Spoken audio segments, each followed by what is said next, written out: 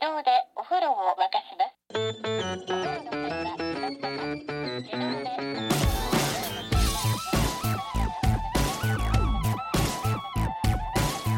Hello and welcome to another episode of No Such Thing as a Fish, a weekly podcast coming to you from the QI offices in Covent Garden.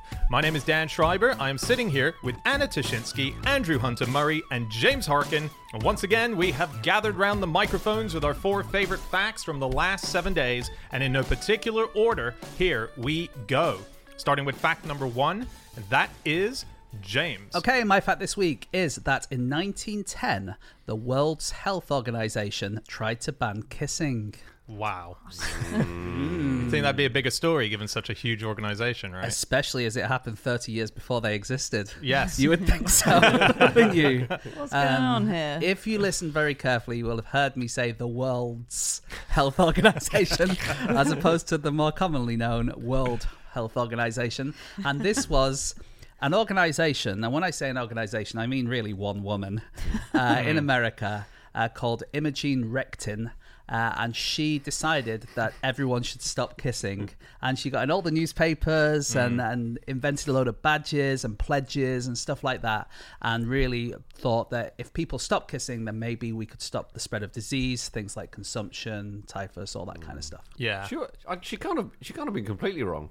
That Yeah. If everyone stopped kissing everyone else, we'd have fewer diseases. Yeah. Well, we did try it for half a year in 2020, if you remember. And no one got a cold. So, you know, Yeah. I'm just saying that maybe the cost is greater than the benefit. Yeah, but she was, I feel like she was almost ahead of her time understanding then about exchange of possible germs. I mean, Yeah. our mouths are rank. They've got like billions of bacteria in them. I know a lot of them are probably good bacteria. Yeah. But I think there was a study done that had people drink a Yakult or a probiotic drink and then had them snog their partner. And they found that 80 million bacteria transferred from one face to the other. Bacteria is tiny, though. Yeah, 80 million. 80 feels million. like We don't know how much that is, Yeah. do we? Is there ever a thing where it's like, 3 bacteria transfers? After... like, it's going to be big, right? Such I think a good point. even if 3 bacteria transferred before long, there's going to be more than there's going to be 4, 5, There you 6, go. 7. That's true. Yeah, Maybe. they are rampant. She does sound amazing. Yeah.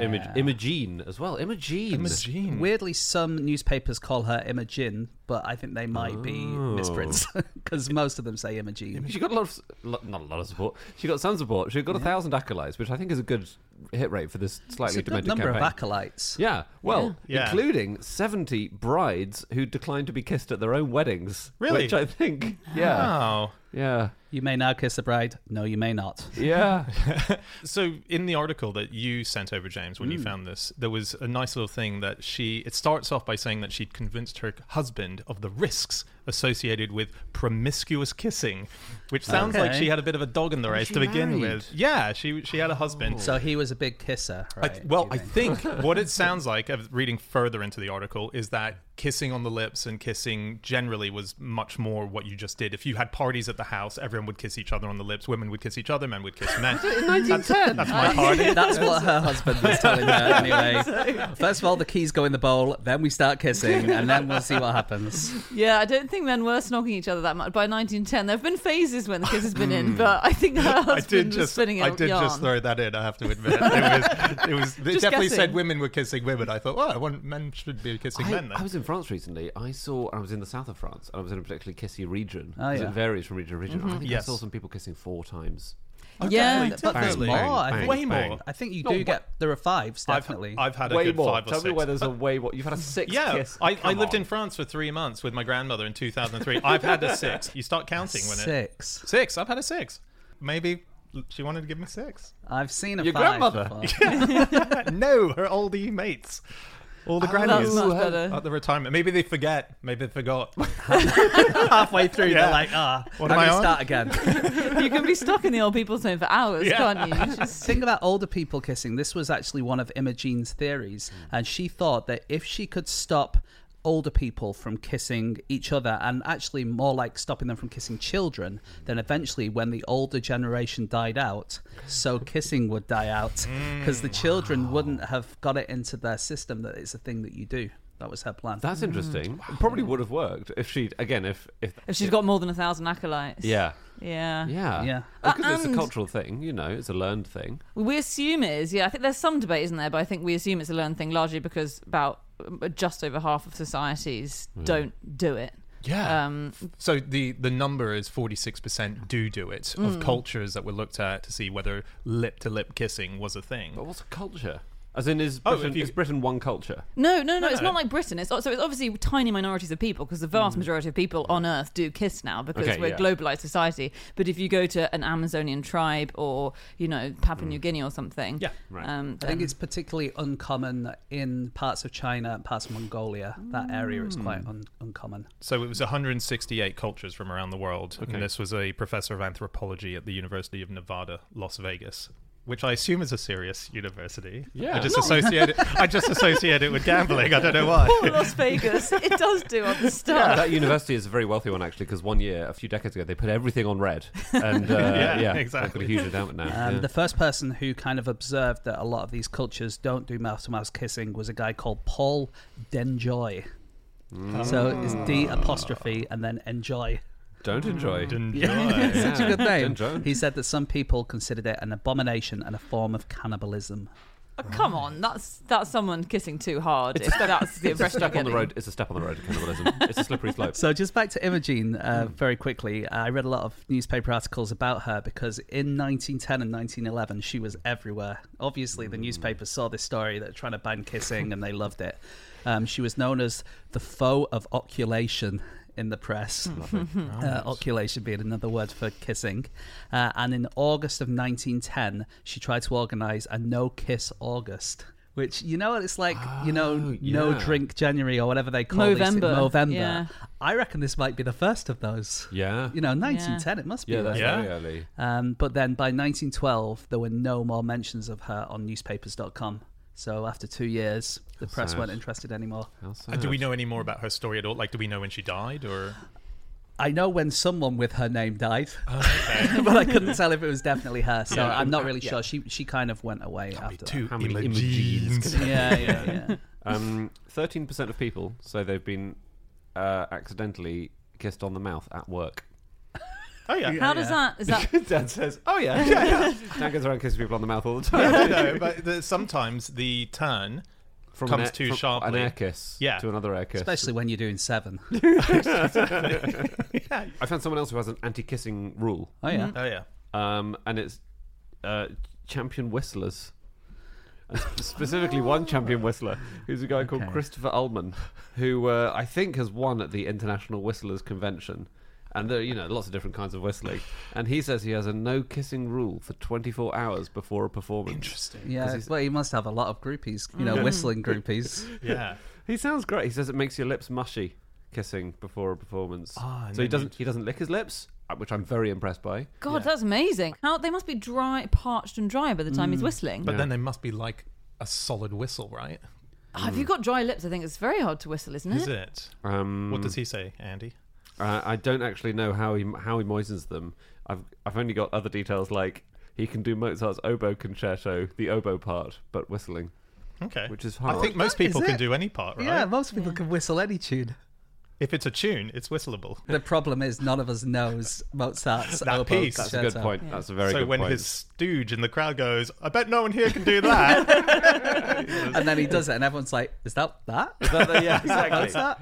Better to do a plane engine though, or a drill, or Something that doesn't sound like a something whistle. that doesn't sound like a whistle. Yeah. exactly. What would the point? What was that? It was a drill. That was Beethoven's. All right. Well, we've just casually driven by this guy's whole career. No, but it's you know? interesting because how would Sorry, you? it can't be his career. It's unclear. It's unclear. I know he's got all these groupies, but really, you're And he making was- a living out of They, that. they asked him in this interview if his family gets sick of the whistling, and he said, "I actually don't whistle around the house very much. Random idle whistling is very annoying." Yeah. Wow, that's someone's told him that a lot of times. In 1921, in the newspapers, there was a worry about people kissing freckled girls on the cheeks. Can you guess why that might be dangerous? This was in the newspapers. Freckles come off. They go on your lips. You get lip covered in freckles. Can't eat you stuff. Or were they thought to be contagious? I guess is the Freckles. in the Was it- 1920s. Was this a justified thing, or was Yeah. it a crazy? Okay, so it's justified. Freckled girls. because they are out in the sun, so they are wearing what back in the 1920s was radioactive sunscreen. Yeah. You're so close. Yeah, so the sunscreen had chemicals. No, in no, it. don't carry on with the wrong Okay, answer. Okay, Just try and pivot. radioactive sunscreen, which meant that to kiss them would give radiation, and you'd become. Forget about is the it- radioactive part. Oh, okay. It's the being outside part. No, Poisonous makeup. almost. Basically, there was a anti-freckle medication that people were using to try and get rid of their freckles, and it was toxic if ingested. And so there Amazing. was a danger, according to the newspapers, if you kissed a freckled girl on the cheek, you might get sick. Wow. God, that's awful because the girls are going to think that their medication isn't working at all because still no one's kissing them. Yeah. On alternatives to kissing, which people have had to come up with, these Yeah. poor societies that don't have kissing. Darwin, who met a lot of people in his life, different peoples, Yeah. listed a bunch of alternatives to kissing in cultures, and he listed rubbing of noses, which Laplanders and New Zealanders do, rubbing or patting of the arms, breasts, or stomachs, or one man striking his own face with the hands or feet of another. Like a slap, proper slap. It's like, why are you hitting yourself? Yeah. Why are you hitting yourself? Oh, right. Oh, actually, it's not you hitting yourself. It's me grabbing your hand and then hitting me in the face with your hand. You right? are actually hitting yourself. Yeah, Why are yeah. you hitting me? Why are you hitting me? Yeah, why are Yeah. you hitting Yeah. me? Was that a game? Why are you hitting me? It was a catchphrase, you could say. Yeah. Can I talk about very quickly some other public health stuff? Yeah. Especially done by American women. So this is a group of middle-class women from Manhattan called the Ladies Health Protective Association. And they... Basically, there was a huge pile of manure in the middle of New York. Okay. It covered 2 blocks and stood 30 feet tall. I was picturing much smaller when you said there was a pile. Yeah. That's like the Godzilla. Of, So what they would do is obviously a lot of horses in those days, right? Yeah. They would collect the manure from stables and they would sell it as fertilizer to farmers who were just outside the city, but they needed somewhere to keep it, and so they just kept it in the middle of the street. It was this guy called, weirdly enough, he was called Michael Caine. Cool. But Caine as in Harry Kane with a K. But anyway, Michael Caine had this huge manure pile. And he was making loads of money. He was making $300,000 a year, which today is about $8 million from this manure pile. And his brother-in-law was a New York State senator, so everyone thought there was nothing they could do about it. Right. Anyway, this Ladies Health Protective Association came along and did a court case, and amazingly, they won it. They basically called it a nuisance, and by the law, that there was no way that he could get around it because of this technical thing they called it. And not only that, the Board of Health denied any permits for any manure dumps in the whole city. So that's why, if you go to New York now, there's not a 30-foot pile. Yeah. of I've always manure. wondered why there's not. 30 foot. God, that's mad. And this group then turned to spitting. They turned to stop spitting. Oh, yeah. Oh, yeah. Right, Okay. and that was when New York became the first city in the world that banned spitting. Well, isn't it true that in the middle of Central Park there was a massive reservoir of spit? So it's disgusting. You know. Okay, on with the podcast. Okay, it is time for fact number 2, and that is Andy. My fact is that after King Charles I was decapitated, he was recapitated. Oh, You just made that word up. Yeah. So, King Charles I, only king who's ever been executed. I guess loads of them have been killed in battles and things like that. But it was in 1649, and it was just after the English Civil War. And obviously, huge move, you know. Big old move. Big deal. Political Big deal. chaos, yeah. Yeah. But the king's body basically had to be seen, and the authorities, the sort of Republican authorities, wanted to say, look, he's definitely dead, and he's not coming back. So they employed a surgeon after the execution to stitch the head back on. And I would have thought that if I'd have seen his body without the head, that would be even more proof that he wasn't alive. what a Definitely. good point. It What a sort good of point. looks like he was kind of coming back if the head that's meant to be off was suddenly back on. Anyway, I should say quickly where I got this from. I've been reading a book. It's actually from a novel. It's called Act of Oblivion. And it's all about the hunt for the regicides. Is it by Thomas Harris? No, it's by Robert Harris. Robert Harris. Yeah, sorry. yeah. And so basically, and it describes in incredibly gory detail the death of the king and also the death of the regicides, who the people who signed the death warrant and all this, and they really put through the ringer. Yeah, this is, we should say for international listeners, they didn't put them through the ringer as soon as they'd killed the king. It wasn't like you've executed the king and now we're going to execute you. It was when the restoration happened. So there was a brief period where everyone was pro killing the monarchy, 10 and then years. sadly, after a decade, monarchy came back, and then all the regicides got hunted down. Sadly, Anna says, sadly, monarchy came back. Perspective of a Roundhead, I was adopting the character of Oliver Very Cromwell. interesting. So I don't know anything about Charles I, having not grown up in this country. So I am one of these foreign listeners, as it were, that you mentioned, Anna. And it struck me that what a big deal it was to kill the king off the back of a trial, because there's all this stuff, and Oliver Cromwell is a name that is very much part of the decision to bring him to trial and have him executed. Almost a key player. Yeah, and the story gets quite gruesome when we talk about what happened to him and the others some 30 years later after the death. Only 10 years later. 10 years later. Okay, so 1649, Charles was killed. Yeah. So, and then recapitated, right? 1650, I think it's 8, Oliver Cromwell died after less than 10 years in office. And then 2 years later, the monarchy is restored, 1660. Then, at that point, Oliver Cromwell is dug up Yeah. and decapitated. Yeah. So both Charles and Cromwell had a head-altering situation. They should have switched After them that, round. they should It's have- Freaky Friday, Ah, kind of. that'd been Freaky Friday. It was his son, was it? King Charles II, who was a direct son of So Charles I, Charles who yeah. then was the person in charge of the king. monarchy once, The person in charge of the monarchy, or the king. Well, it's surprising that it disappeared for 11 years. I mean, that is a pretty big deal. It wasn't just overthrowing the monarchy, it was overthrowing all of the monarchy. It was a big deal. It was one of the biggest things that's ever happened As in a- England's I was history. just saying, as a foreigner, you don't follow. Sorry, we're not up to date on Charles I. You have lived here for about 20 years now. I feel like you should at some Yeah, it point. should have been as I was coming to immigration. Did you not have to do an exam to get into the UK? No, I'm British. Well, do you want to know something really interesting? It's not in a lot of the citizenship tests, or it at not? least a couple of years ago, there was a really good article Shouldn't on. it be question number one? There was a really good article on History Today about how it wasn't in the test for new immigrants. There was nothing about the Interesting. Civil War, anything like that, and missed that whole period. And someone asked immigration, why isn't this included? And they said the wounds are still too fresh. So a spokesperson said, the assumption is that we are all anti-Cromwell. Obviously, parliamentarian, didn't believe in the divine right of kings. The reason that Charles I was overthrown was because he really went hard on the divine right of kings as well. He loved it, didn't he? Like, he prorogued parliament for 11 years, didn't want to ask them anything, and then told them to give him loads of money. He was into absolutist monarchy. And when they put him on trial, he was like, well, you can't put me on trial because God put me here, so... Yeah.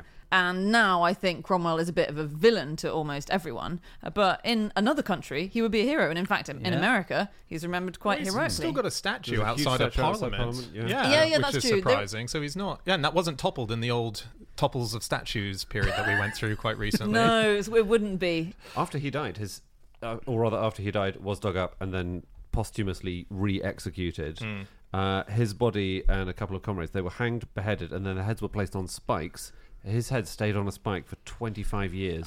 That is the most amazing, for me, the most amazing thing about this whole It's thing. a long that time. for 25 years, whenever you came to London, you could go and look at a head on the spike. Yeah. And if you came back 25 years later, it would still be there. Amazing. Yeah. It's amazing. Like, I think about all the shops near my house. Most of them are less than 5 years old because they just all got The turnover. Yeah. It was much less in Yeah. those days. You got a Yeah. lot of custom in the same place for a head. Amazing. But one person who lived through the whole thing was Oliver Cromwell's son, Richard. So when Cromwell died, it happens so often with rulers, tyrants, newly established reigns. Anyway, they try and hand over to their kids. So Let's like get rid of the Napoleon- monarchy. It's ridiculous Exactly. that someone could have the divine right to rule, but when I die, I want my kid to have I it. actually do think Napoleon II is a good name for an emperor. So Richard Cromwell resigned. He was not up to the job. I mean, he was not as zealous as his father, and he didn't have the authority. So he was kicked out in 1659, 1 year later, and he just lived out his life. Right. He died in 1712. I think he moved overseas. And I think if your dad's head was on a spike in London, you probably would move out of town. You wouldn't say in London, would you? But get this, he died in 1712. He lived an incredibly long time. So he saw the whole thing, and he was the longest lived British head of state until the year 2012 when he was overtaken by Queen Elizabeth No II. way. Right. Oh, really? When she was 85. So that's the age he lived to. Oh, okay. So for a long time, the Wow. longest lived head of state was Richard Yeah. Cromwell. That's Wow. really funny. Bizarre. Do you know where Oliver Cromwell's head is now? Oh, was it reburied with the rest of him? no, this or- is No, interesting. It was buried in Cambridge University, no? Okay, so I read this in a Charles Brandreth book, and I tweeted him to ask him if this was true, and he tweeted me back. So I said, my memory of it goes like this. There is a relic of Oliver Cromwell kept by the chief whip or prime minister. Have I made that up? I probably have. He wrote back, it's in the drawers at Chequers. So Sorry. my memory is that the skull The skull of Oliver Cromwell is in Chequers. is in a that's drawer. in a drawer, and I think I read it in Brandreth's autobiography, his diaries of his time as a politician, and in it he says he Okay. goes to Chequers and the drawers open and they let you see and stroke the skull. You know, Stroke the skull. So what I have in my notes is that one day there was a storm and the head blew off the spike. Yeah. And they thought, you know what, it's been here for 25 years. We probably don't need to put it back up again. Everyone's seen it now. They get the idea. Yeah, Don't do it again. Exactly. And then the skull was sort of taken away, and it was just kind of sold in auction after auction and went through a load of families. But then it was buried at Sydney Sussex College, Cambridge in 1960. interesting. That's what Okay. I've got. But Yeah. I mean, probably like with these things, there's probably 20 of these Exactly. skulls around, aren't Knocking there? around. Yeah, and I Yeah. don't specify what relic I mean. He could have thought it might have been a finger or something. yeah. In my head, it's his head. Oh, right. Well, maybe it's not the head. That's more normal if it's a finger, because I can't think of a drawer that could even fit a skull. Oh, I think you can't think I of a can't. drawer that could. I imagine. Are you going to pull out of that? Sure. I should It's pull out of that. incredible. I suppose I'm imagining a desk drawer and all those old desks, those But tiny often drawers. the bottom drawer, even of a standard wooden desk, will be a bit bigger. But even if that didn't exist, it doesn't take much imagination to take a drawer and make it slightly deeper. My head, ironically, my head is not big enough to get around this concept. have you ever seen a filing cabinet? Because Oh no, don't, it's you're going to too flip much. your lid. Too much. I can't take it. So Anna's amazing Freaky Friday idea, Yeah. which I actually think is a brilliant idea. Thank you. Maybe could have been true-ish because when Cromwell's head got put on the spike, there was a big rumor around that actually it wasn't his head, and that they'd mistakenly gotten the wrong one, and it was probably some old king of England.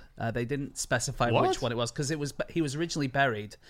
Was it in Westminster Abbey? I think. you're Or right, Westminster yeah. Hall. So there was loads of other kings there, and they thought that they dug up the wrong thing and just put an old king's head there. because- Surely you just pick the roundest head. brilliant. Brilliant. Yeah. Roundhead jokes. It's a roundhead joke. I love it. Oh, very nice. They did used to toss them in all together a bit. Like, actually, there was obviously a conundrum after Charles was decapitated because they don't want to create a martyr of him by having it either be a big thing burying him or not burying him at all. So I think they took him away to Windsor and they interred him in Henry VIII's tomb, weirdly. Wow. And then in 1813, they decided to dig him up again.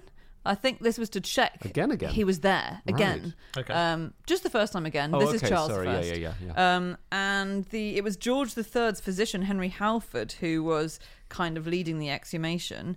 And he ended up with Charles's vertebra and some beard and some of his teeth, which is some beard. I'm surprised the beard is still Lasts. extant after all that time. Yeah. Yeah, that seems weird, doesn't Strong it? How many beard. years are we saying? Yeah, well, this was 1813, so it's 160, 160 years. What? Yeah. Long time. So he says that they went, it's not worth opening the coffin again. Do you mind just keeping these? And he kept them. Wow. Other people who were there say that he went in and Right. nicked all the stuff Right. and hung on to it. But then his grandson returned it. It was the 1890s, and he went to the Prince of Wales and said, well, look, we've got these bits of Charles I. Do you want them?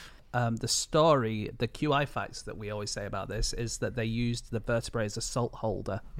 Oh, really? Yeah, so if you ever went for dinner at Sir Henry Halford's house and you wanted some salt, it would be a little dish, but when you looked at it closely, it would be part of his backbone. Wow. That's And That's you a- no, you can fit that in a cupboard. You can.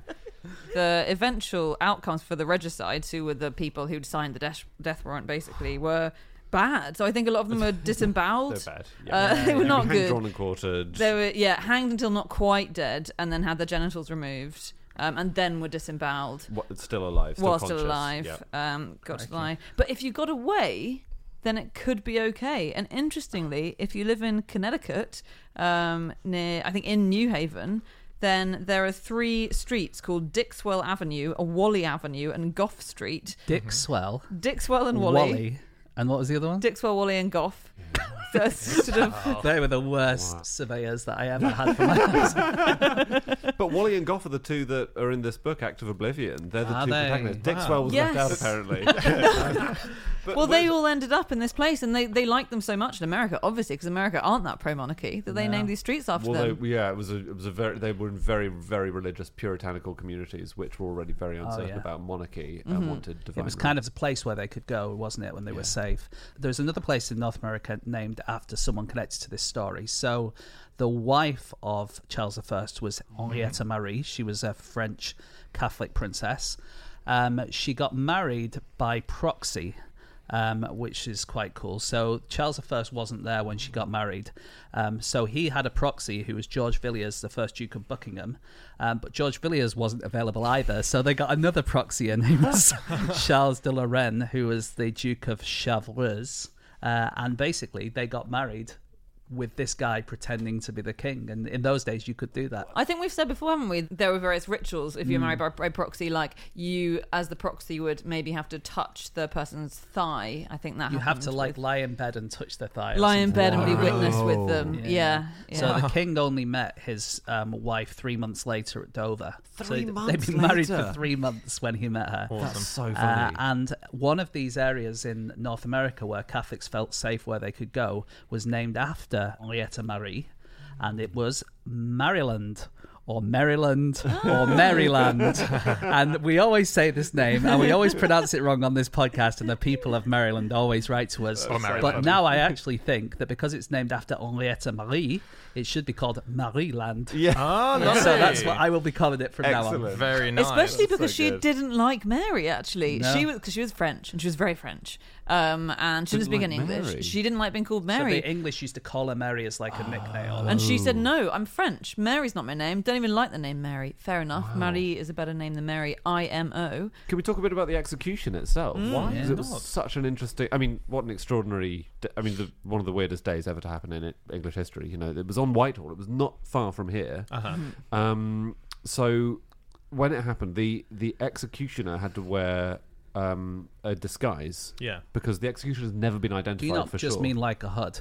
No, I don't. I mean a wig, a fake beard, a sailor's costume, Yeah, confusing detail. unclear isn't as it? to why, Really? and fishnets over the face.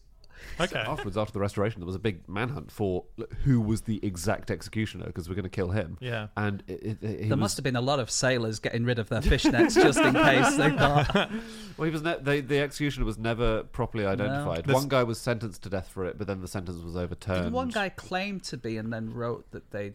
Oh, I can't remember I about don't- that. But There's a know who museum in claimed it. London that has a few of these relics from the execution, including a shirt that belonged to Charles I that they believe. You know, they can't yeah. actually work out properly, but all his bits of clothing was sort of torn off him and handed round. And that's the auctioned. Museum of London, isn't The it? that Museum has of that? London, yeah. And among those items, they have a patched leather shoe of a man called John Bigg, and they believe that Bigg was the executioner. At least that's one of Okay. the Mr. theories. Big. Mr. Big, yeah. That's what that whole thing. It was an analogy. The Sex and the City Sex and character, the Mr. City Big. I was see. an It was all analogy for about- the English Civil War. Yeah, right. that's very interesting. Can't believe you didn't see that. So I guess what's her name? Is it Carrie?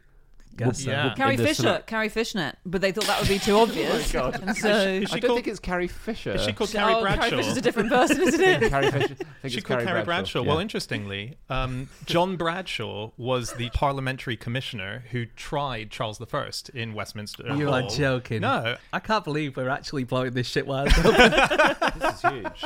Bradshaw and If Big. only any of us had ever properly watched Sex and the City, we'd be all over it right now.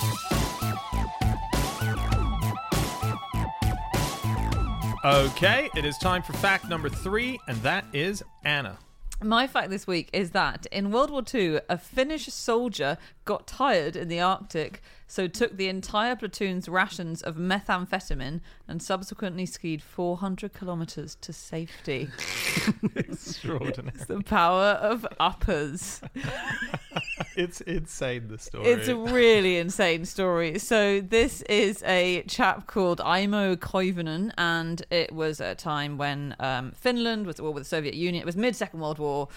Finland was sort of on Germany's side, war with the Soviet Union, and he's fighting in this very cold area with his platoon, and he had been tasked with keeping his entire group supply of Pervitin, which is meth. And it was so crucial in the Second World War. Everyone was bloody taking it. And he was really, really tired. And I think the Soviets were coming and chasing them. And he was told to lead them, to make tracks and lead them away so they could escape. And he was at the front. And he said in his memory of it that, so implausible. It's so implausible. He said, especially because first of all he said, I didn't want to take them because I was kind of against that. I disapproved of drugs. So I tried not to. But then I got so knackered that, look, I just tipped a pill into my hand, what I hope was a pill, but I was wearing mittens, and so quite a few came out. Turns out all 30 of the pills came out, and then because he wanted to hide what he was doing from his comrades, he just ate them all. Well, you're being shot at. It's stressful. I'm sorry, stressful. just eat them all. Have all the Tic Tacs, basically. You know? Yes. In the snow. If you pour a lot of Tic Tacs in your hand, let's say you only want 2, but accidentally 5 come out, you're not going to put them back in the Tic Tac. Exactly. No, especially if you're being shot at. Being shot at. As I usually am when I need some Exactly. Tic Tacs. Just drop them in the snow, anything. And then it goes Sonic the Hedgehog, because suddenly I know. I was he thinking. just eats this. I was thinking and of Popeye when Popeye yeah. has the spinach. Da-da-da-da-da-da, bang, bang, and it suddenly. He turns into a mutant, absolute, he basically, as it goes, he received the hit in one swoop.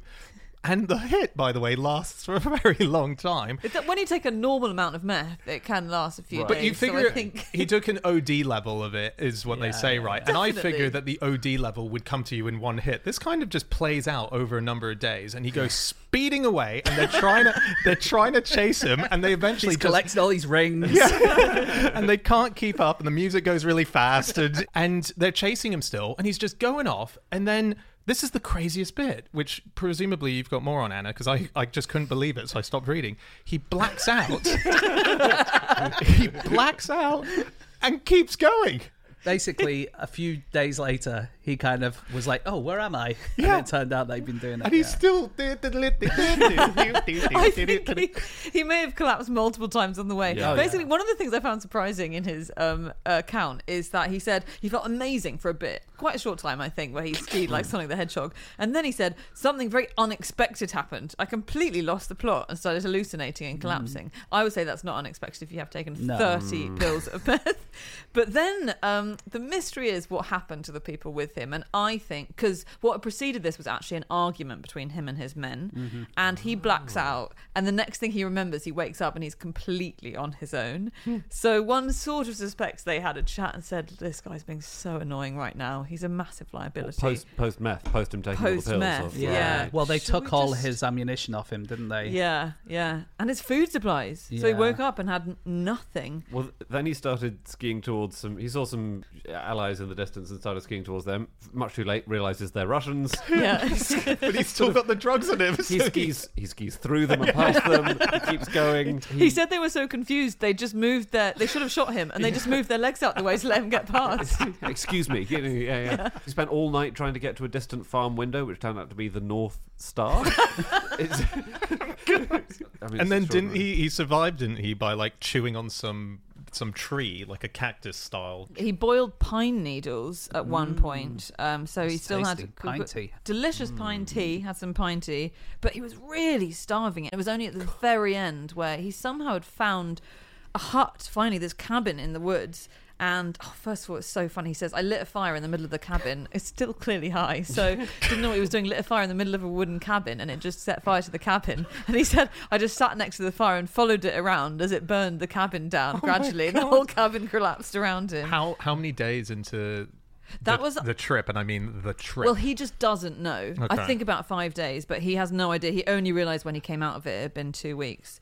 And on his last day, he was about to starve to death, and a jay flew past, and he whacked it with his ski pole and ate a raw jay. Again, not the actions of someone who's completely with it. I mean, the ability to beat a bird out of the sky is With a unusual. stick, that's hard. With a I stick. think. It's Those really ski hard. poles are quite thin. People don't go on pheasant shoots with just a ski pole, do they? And there is a reason. Well, they're pros, yeah. Was this before or after he got blown up? Sorry. That was after. Because he So he was set on fire, and then he was blown up, and then he ate the J, right? Yeah, I think yes. so, yeah. Yes. Because he found another little building. I thought it was a German post.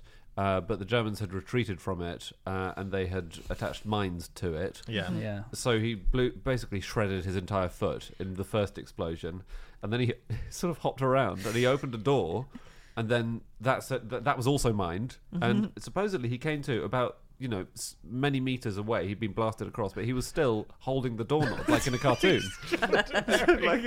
It's the most extraordinary story. Do we think true?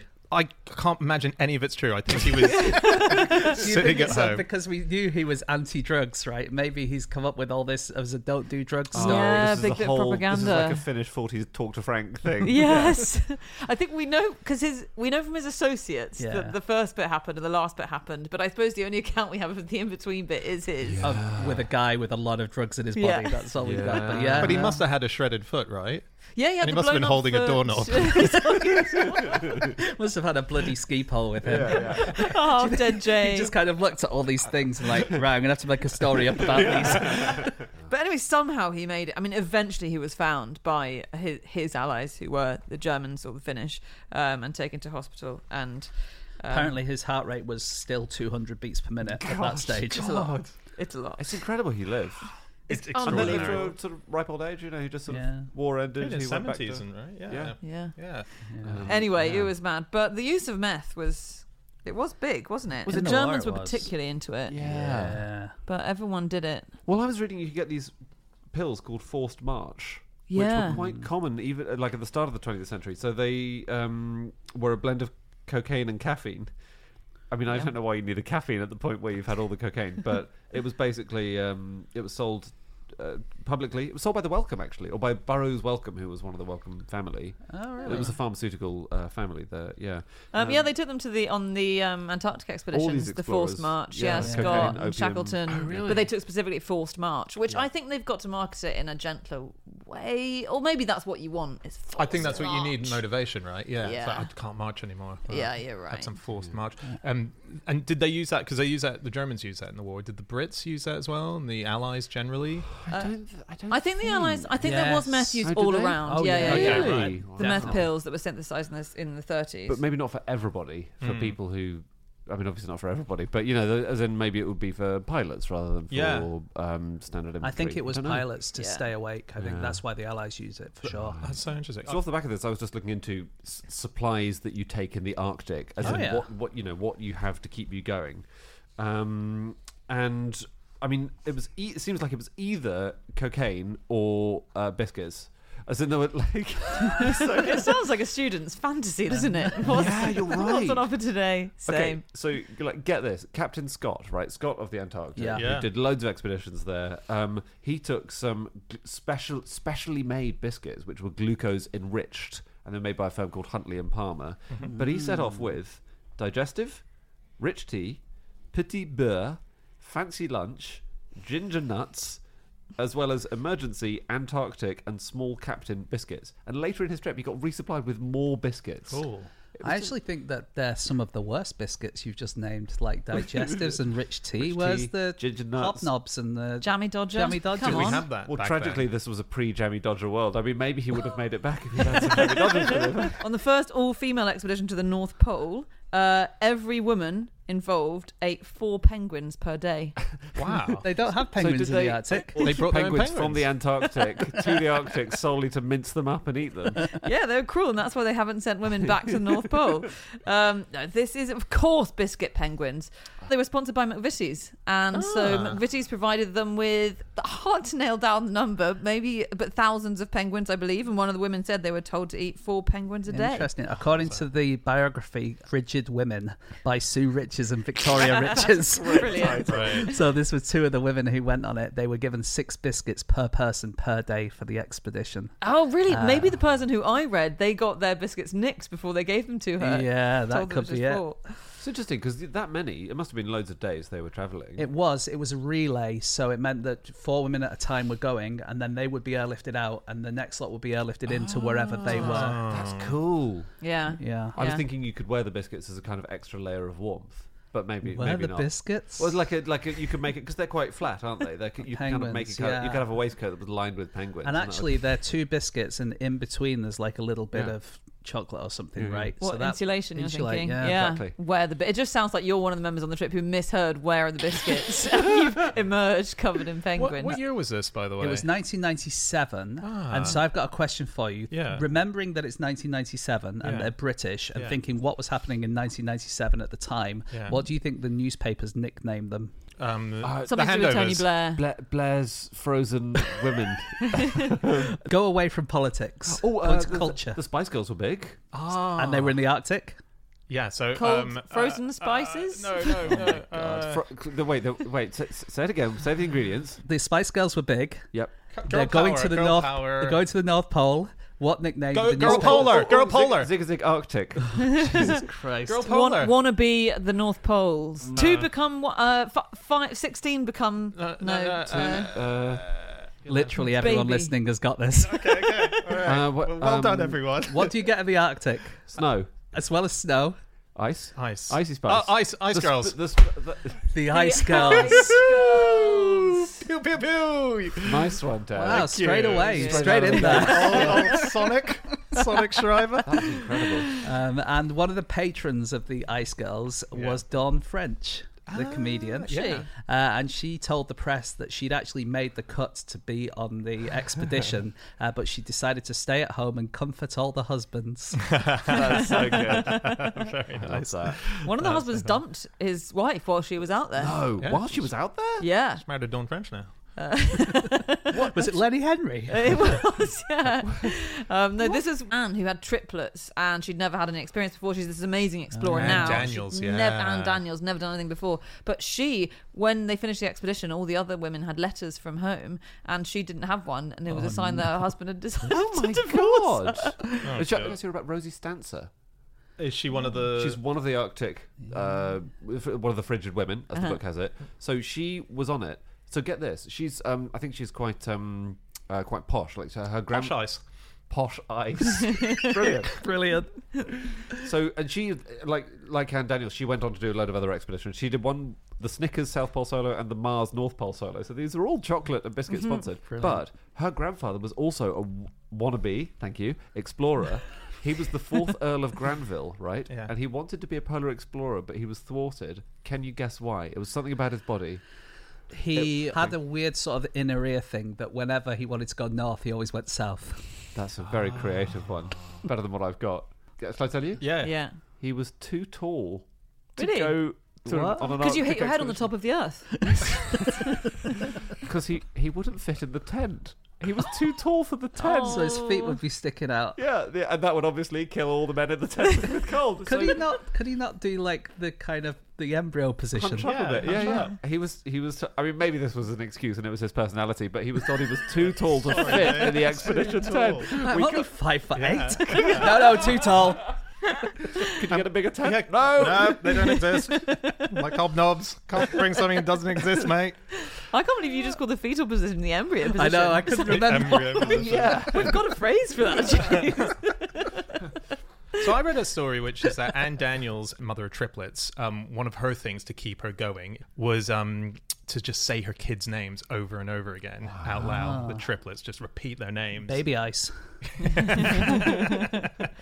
But they had very near-death experiences. It was so hairy. Scary ice. Oh, Jesus. Okay, let me just. I've crossed off 3. We've got 2 more to get. yeah. Done posh. We've done scary, and we've done Baby. baby. So that Yeah, leaves sporty. sporty and Ginger. Ginger. Wait. They didn't take ginger nuts. They took the penguins. Yeah. Damn it. They're all sporty. Okay. But yeah, the daughter rung her mum to say, hey, I'm doing this Arctic expedition. And the mum says her daughter invited her. The daughter says she definitely didn't invite her mum, but her mum decided to go. But they both fell through the ice at one point. So the Arctic moves. They didn't quite realise how much Yeah. when you're exploring, it shifts and moves, and the ice was creaking, and they're wearing skis, and they both fell through the ice and had to like swim in skis. What? And she said she just remembered, while also towing these supply wagons. They all had a supply wagon they had to tow And they behind them. survived? Yeah, they somehow That's incredible. survived. Incredibly. But then it sounds like God was watching, because they ended up, two of them ended up managing to climb out onto one side of the ice, but their group was on the other. So they were on either side of a river, and they just walked either side of this river, and they were getting more and more divergent, and they realised they were not going to be able to get back to each other. And then suddenly the ice started moving, and the river closed up, Cool. and the ice joined together. Wow. But it would have been very precarious. As in, to walk across that is quite nerve-wracking. You would have had to tread. You would have had to walk quite gingerly. Spice. Ice. Ice. James saw that coming from such a distance. What's that on the horizon? Is it the North Pole? No, it's Andy's joke. Oh, it doesn't feel as good when you get there.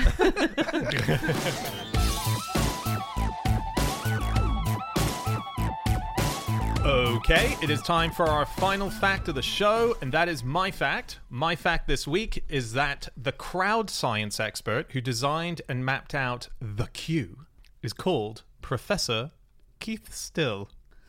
Did you try and say keep? It sounds like keep. So his name's Keith Still. It looks like keep still when Oh, you yeah. say it in a weird way. Yeah. And I he's, guess- What do Qs do? They move, don't they? Yeah. but this one famously was a very long one that required you to Keith Still. No, but it actually required you to keep walking for about 5 miles. It did, but what were you doing when you weren't walking? I suppose you would keep still. That's Like right. they you would always say. Keith Still. Oh my God. This is the cue for Elizabeth II's. This is the passing of the Queen. There was this extraordinary queue that lasted somewhere between 5 miles onwards. And if you were in it, if you were someone who came to London to be part of it, you could be waiting between 9 and 24 hours to eventually get to the front of the queue.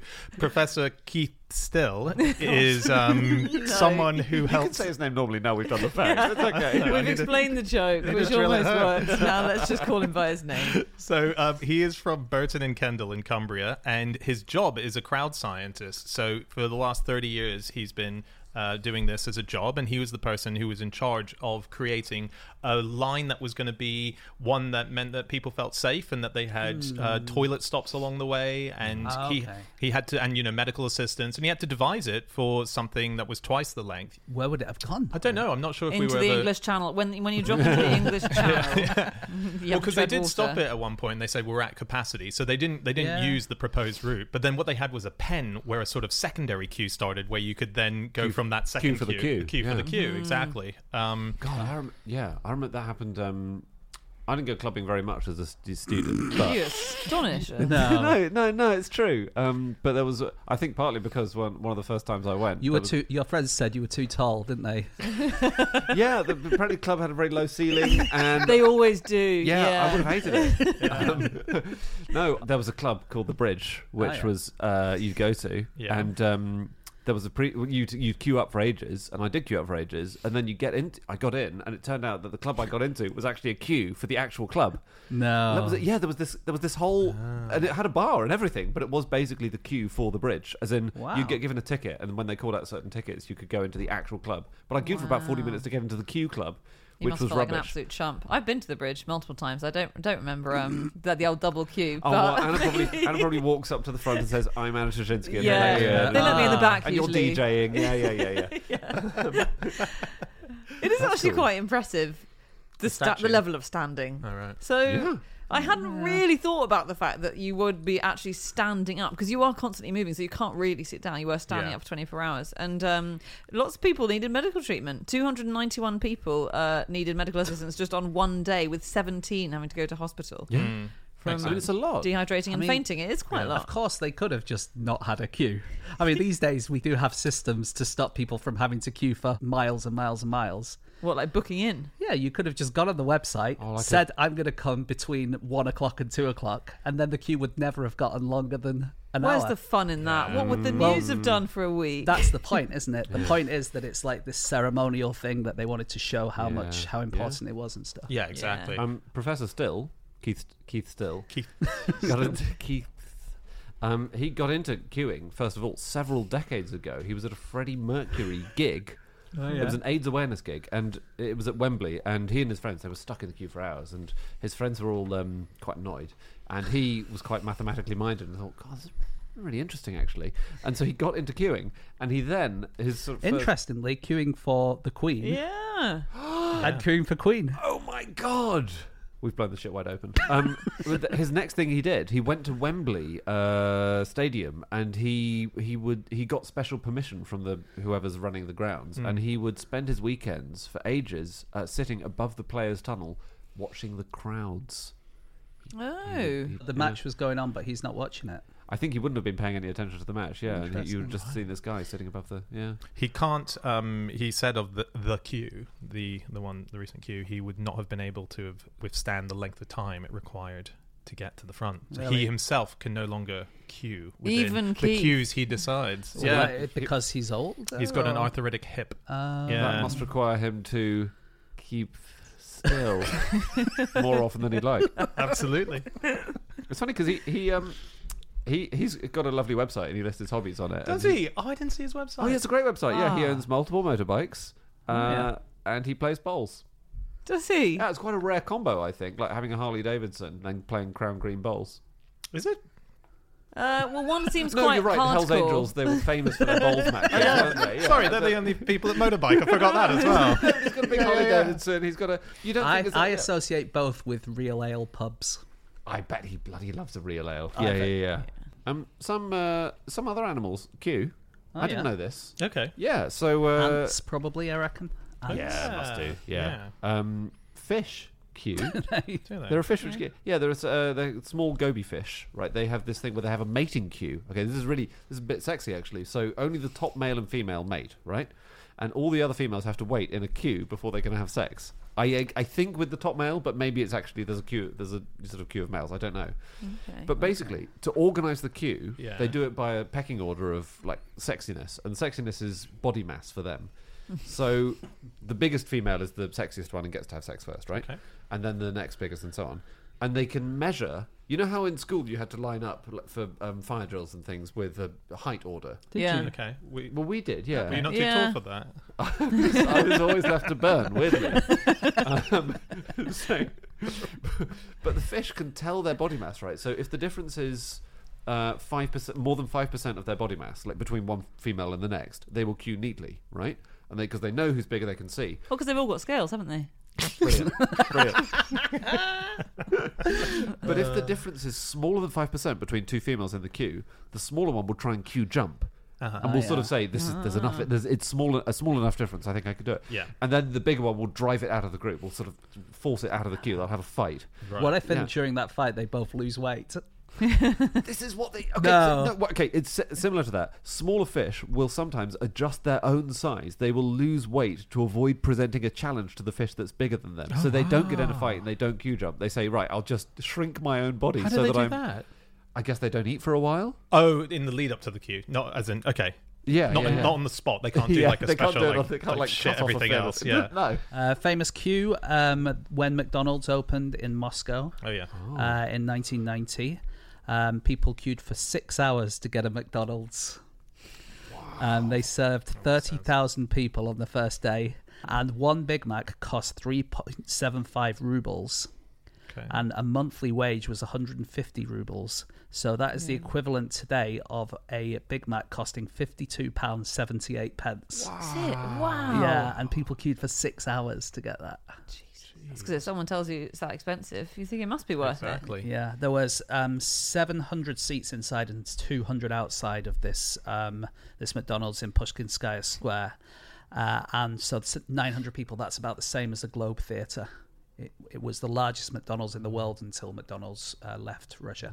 Wow. But in a sense, isn't McDonald's really the theatre sort of space for Keep going. You'll get You know, there. it's like the I've got no idea what Well, you're it's saying. I'm wondering where you're going I with believe in him. this. I believe in him. it's sort of, He can do this. you know, what do you see at McDonald's late night? You see drama. Yeah. Yeah, You know, yeah. you go to a McDonald's, all human life is Yeah. there, kind of like a theatre. Macbeth is a Macbeth. I love tribute Macbeth. There you go. There's so much there for you, Andy. That was what you were going for. I feel like I did a lot of work in the midfield there, and then Dan just slotted it home.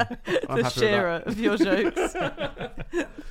We did on QI once that the way we load aeroplanes, is totally wrong. So you know when you're waiting for a plane and they say, if you're in rows 50 to 70, please come forward now, and they load from the back first, which seems to make sense. Yeah. Well, actually, that's the least efficient way to do it. It's way more efficient just to say, everyone randomly get on the plane. Go, go, go! Run for your lives. Close the door in 4 minutes. Go! You mean the EasyJet system? Leave the kids. Go! Well, the great thing is if you have kids, you get to the front of the queue. Yeah, although that That's, is one of the best ways to do it, is to make sure the slow loaders, i.e. people with kids, get on first. That's why they do it, I guess. But yeah, someone studied it mathematically and realised that loading from the back is actually slower than doing it randomly, because people bunch up and they block each other, Yeah. but you're not loading the empty spaces. And actually, one really good way to do it is do window seats, then aisle seats, then middle seats. Oh, and vice cool. versa. That's, Yeah. That's mad. Cool. I mean, it is an insane way of doing That's it. Because insane. you're with, let's say you're 3 people going on a plane, a family. Yeah. All right, just dad first. Yeah. Now the 4-year-old on their own. Okay. Families aside, I do think that is a cool way of doing it, because then everyone's slotted, everyone goes to the end of their row where the windows are, and no one's faffing about in the corridor bit of the plane. They're not slowly, doing it you on know. purpose, Andy. They just need to get their bags into the. I'm not sure holes. the window seat knocks that out, I because think you still need to get your bag into the top bit. Well, I think the key thing to do is everyone just carries the bag with them and just holds it in their arms until the plane's taken off. Then you can put it up in the racks above. I don't think you're allowed to hold the bags in your arms, especially if you're on a emergency exit seat. Yeah. Yeah, that's You've true. got to Yeah. put that under your feet, I'm Yeah, okay. afraid. Yeah, Onto the yeah. seat in front of you. Yeah. Anyway. Oh, well, don't fly. I think is the- I was reading a website called Line Logic, and they specialize in looking at public guidances and line management solutions. And so they go into businesses and try and sort out how they can best manage their crowds and stuff. Right. And they say that the word faffing directly relates to the idea of getting to the front of a queue and then waiting for that person who's just in front of you, who's paid, to sort of gather their things together. The faffing that they do of sort of like that is putting their faffing. wallet back and stuff. Well, and like they- that's the first instance of the word faffing. It's that what we this found. website great. says. So what is this website? Who are these people? It's though? Line What are their Logic. credentials? I'm Beckham. That's great. But they say that faffing time takes roughly 3.17 seconds. That's the average faff that you'll have. Yeah. That's plausible. Yeah? Because, you know, you can pride yourself on being a non-faffer once you're at the front of a queue. Yeah. Like, right now I've got my wallet. I'm ready to put the card away. I'm ready to grab the thing and go, you know. Yes. Or you can faff. Yeah. Yeah. I wonder which you are, Andy. Yeah. I pride myself on my non-faffing. You Really? Yeah. Really?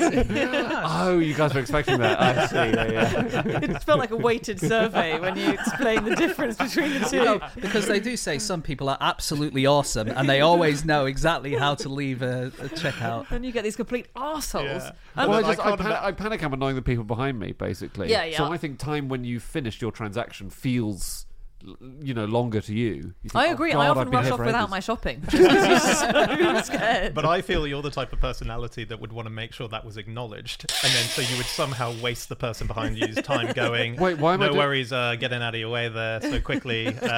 Oh, just don't worry. Just another day being a hero. Yeah. I reckon you'd just go beep. Yeah. Oh, 3 seconds 24. Very good. Enjoy that extra second I've saved you.